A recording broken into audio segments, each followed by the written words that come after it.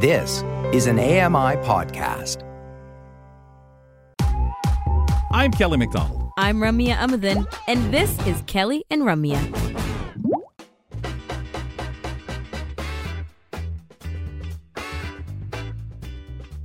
Brock Richardson hanging out with me today on the program, and I ask that you folks keep your cameras ready this week.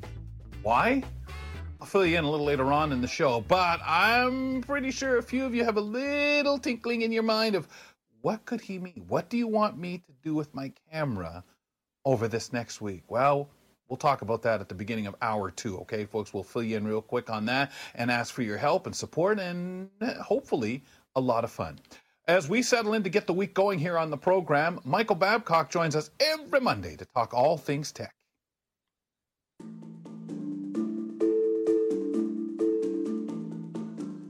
App news, device reviews, security advice, and more. It's time to talk tech with me, Michael Babcock. Get your dose of ever-changing technology knowledge right here on Kelly and Ramya. Mike, nice to have you back with us, man. Always a pleasure and always so much to get into. And you know, on this show, my regular co-host is absolutely obsessed with ChatGPT in one way or another, whether it's getting pictures described or, hey, we can create this script for that or doing this and that. She makes no bones about that on the program. Today, you're going to talk to us about an option for the mobile users out there that ChatGPT has released, this particular option. What is the feature in hand? Yeah, so we'll get to that in a quick moment, Kelly, but I have to mention something that I forgot about, and I think you and Brock will find this funny. So I was thinking, what do I need to talk about when we come on? And, looking at these notes, and Megan came on the break and told me, nice haircut, Michael, looks a lot different than last year. So visually, I have a lot less hair, and I'm curious, Kelly or Brock, have either of you gotten a haircut and then forgotten that you got a haircut until someone said something? Richardson, I'll let you go first with that one because that seems more like a Brock Richardson thing. 100%, Mike, because I'll tell you, Megan did a similar thing to me when I came in on Friday, and I thought, oh, yeah. And then I was telling her about my already leaving receding hairline anyways, so I just forget about the hair out there to begin with because it's already leaving anyways. So, yeah, it's easy to forget. Yeah, the only thing I get, Michael, is usually a different angle look or whatever to my bald head because it's so short. I always keep it that way anyway because I don't want, oh my. I get the opposite. I forget how funny it can look when it tries to grow in and is picky and choosy as to where it's going to grow. Well, with ChatGPT that recently came out with some of these changes, it can now hear, see, and speak, which alludes to the fact that the chatbot now can actually observe images and verbally speak to you, and you also have the ability to talk to the GPT application itself. So maybe if you got a haircut or you're on a live segment, you can open ChatGPT, take a picture, type in there, and ask, hey, is there something I should let the people know about? I mean, it has to know about your hair before then. That was my lame attempt at trying to loop back to the haircut and keep things in line. So GPT also had the ability to start talking to it. And I seen this and read about it a couple of months ago. I want to say like a month and a half ago. And I honestly thought nothing of it because there's been a dictate button above the keyboard where the send button is. For iPhone users, you're already used to this layout. And I just assumed that talking to it meant, dictating a message and sending it.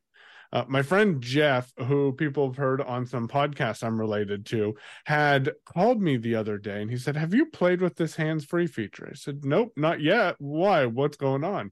And he said, give it a try. It is only available for Plus or Enterprise customers. So I had to go give ChatGPT $20 US a month to get access to this. He said, but it'll be interesting to hear your thoughts about it.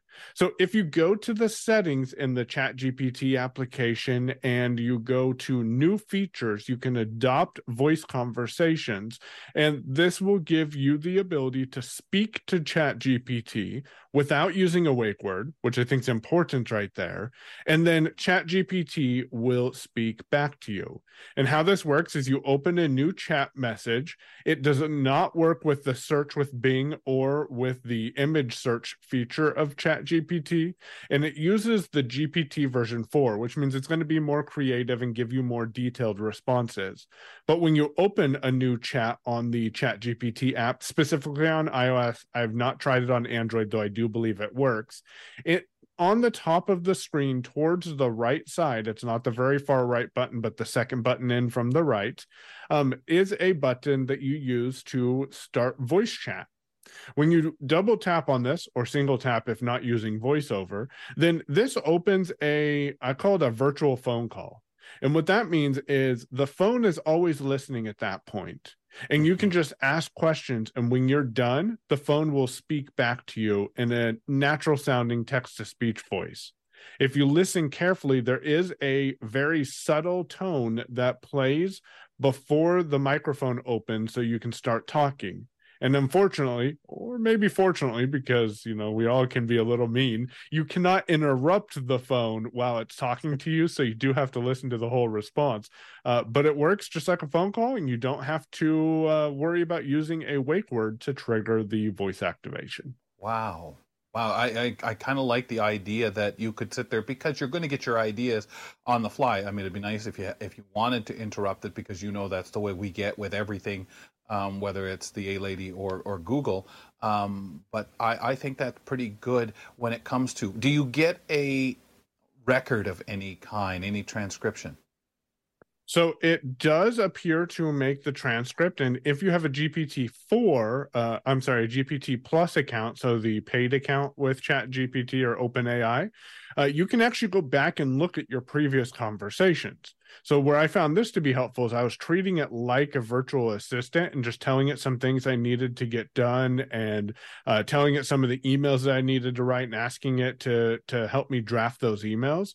And then when I was on my computer, I logged into chat.openai.com, chose the conversation that was related to the one that I was having, and all the transcripts and, more importantly, its responses were right there, and I could copy and paste and use those from the GPT conversation. So I think the one of the big questions for those of us that, use these types of things when we deal with voices is, do we like it? Do we not? What do we think? So what do you think of the voices in this instance? I think the voices are eerily clear. And they did put on one of the news articles that I read about this feature that they've worked with voice actors to create these automated voices. There are 5 different voices available, and if I had one complaint about them, they do talk very slowly, or maybe that's normal speed. I'm just used to listening to podcasts quickly. So they talk at a normal speed, and they also breathe. So you may find that to be eerie as well, but they take breaths at what is most of the time appropriate times to breathe. Right. Yep. And you can audibly hear the breath. Yes. Wow. Yep. And I think you need that, right? Because you do. Of how natural we want things to seem. The speed thing, I think you've nailed it. We were discussing the way, even with description, how description's going to be. If you ask a question, it's telling you what something is, it's going to describe. And they're working very much with writers or actors to get it the way that is most familiar by the sounds of it, whatever it regurgitates back to you, what we're used to hearing. So how have you found the experience to be? Anything else to add to this?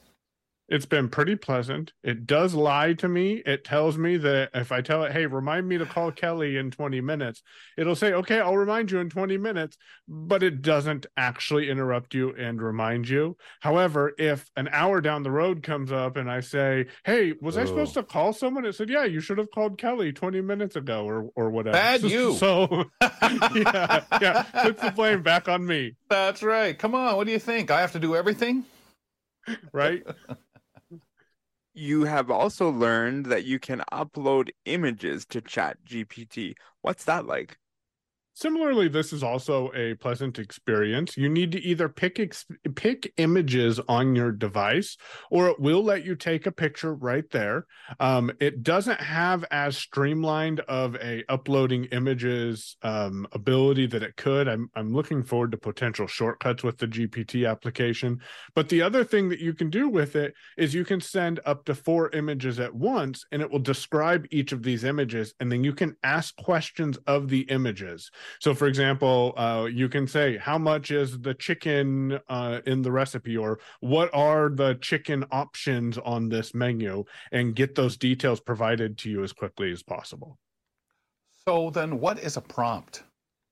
A prompt tells GPT what to do. For example, you can set a prompt as your built-in prompt under the ChatGPT menu and then settings. You can go in there and choose a prompt. And I told it I'm a podcaster and I contribute content on Kelly and Ramya. I did tell it that I was blind, so if it ever received images, it would be helpful if it described those images to me in a clear and concise manner. And I also gave it some details about my email address, my websites, and other content. And then the content that I ask, or the questions that I ask it for, it gives me the details with that emphasis. So also I asked it, how do I send you a lot of content? And it said, because you create a lot of podcasts about automation, you may be familiar with, and then gave me the name of a couple of tools, which means it didn't have to break down and tell me that these tools existed to automate breaking content into shorter chunks. It was able to bypass that and just give me the personalized information I wanted. And then also you can send a prompt with your message. So I tell people, if you open a new chat, and let's say you have some show notes and you're going to need 3 social media posts, and you want these social media posts to be engaging but humorous, you can tell ChatGPT, I'm going to send you a summary of a podcast episode. Use this summary to create me 3 social media posts that are engaging but humorous. And then you send after that the prompts that you have. And I just discovered today, and I should have known this, but at the end, what you can do to simplify the process is you can say, if you understand me, you can... I got a dog barking in the background because we have FedEx just pulling in. But you can tell ChatGPT, put 3 @ symbols or respond with 3 @ symbols if you understand the commands that I gave you. And then it replies with 3 @ symbols, and then you can go on and prompt it more with the information that you need. So I need 3 LinkedIn posts, or I need 3 different Facebook posts that are more serious. Prompting is all about, what do you want to get out of the system by giving it the information you have. Can you give me a quick synopsis on Be My AI and tell me what that's all about quickly? Yeah, Be My AI is inside the Be My Eyes application. It allows you to tap on the button, and then the first thing it does is brings up an opportunity for you to take a picture. You can then get a description of that picture and ask questions also of that picture. And one thing I learned about this is it can... the camera picks up a little bit more than you might think. So I got details about my messy desk when I was trying to take a picture of something behind my desk. Wow. Anything particular about the experience and how it currently works, maybe compared to what before it was like? Yeah, so now it's just really simple. You just go in, take your image automatically without having to tap on any other buttons. And then you can also go into your camera roll. So if you're like, what is this picture? You can go into that picture, choose the share button, and then share with Be My AI, and then you'll get information about those pictures right away. Awesome. Okay. Yep, that's really amazing. Right now, would you say that comparing images to uploading to Bing, how do you feel on the quality of that experience? I think I get better results from Be My AI. It goes back to the prompt, because I think Be My AI's prompt was crafted to be able to give me as much detail as I need. However, one thing that I don't know if people realize, and I learned this while doing some website work over the last week, remember, we have access to get images described to us. So if you're curious what a web page looks like visually, take a screenshot of that and you can send that into Bing and ask it to describe it to you. So it really comes down to your use case scenario and how you want to be able to use these tools that are available to us. As usual, wonderful stuff, sir. Thank you. No worries. Have a great rest of your show, and thanks for having me. And enjoy your haircuts. Hey, good, nice haircut, man. Hey, now Michael, try, since you got the haircut, get a job, will you? Join us next week for a Tech Talk with Michael Babcock on the program. Coming up next, let's get the headlines with producer Grant Hardy. We'll talk to him right after this. Stick around and learn something new. Kelly and Ramya return with more in a moment. Hi, I'm Stephen Scott. Join me every day for Double Tap. It's a show where we occasionally talk about technology for blind and partially sighted people. You'll find us wherever you get your podcasts.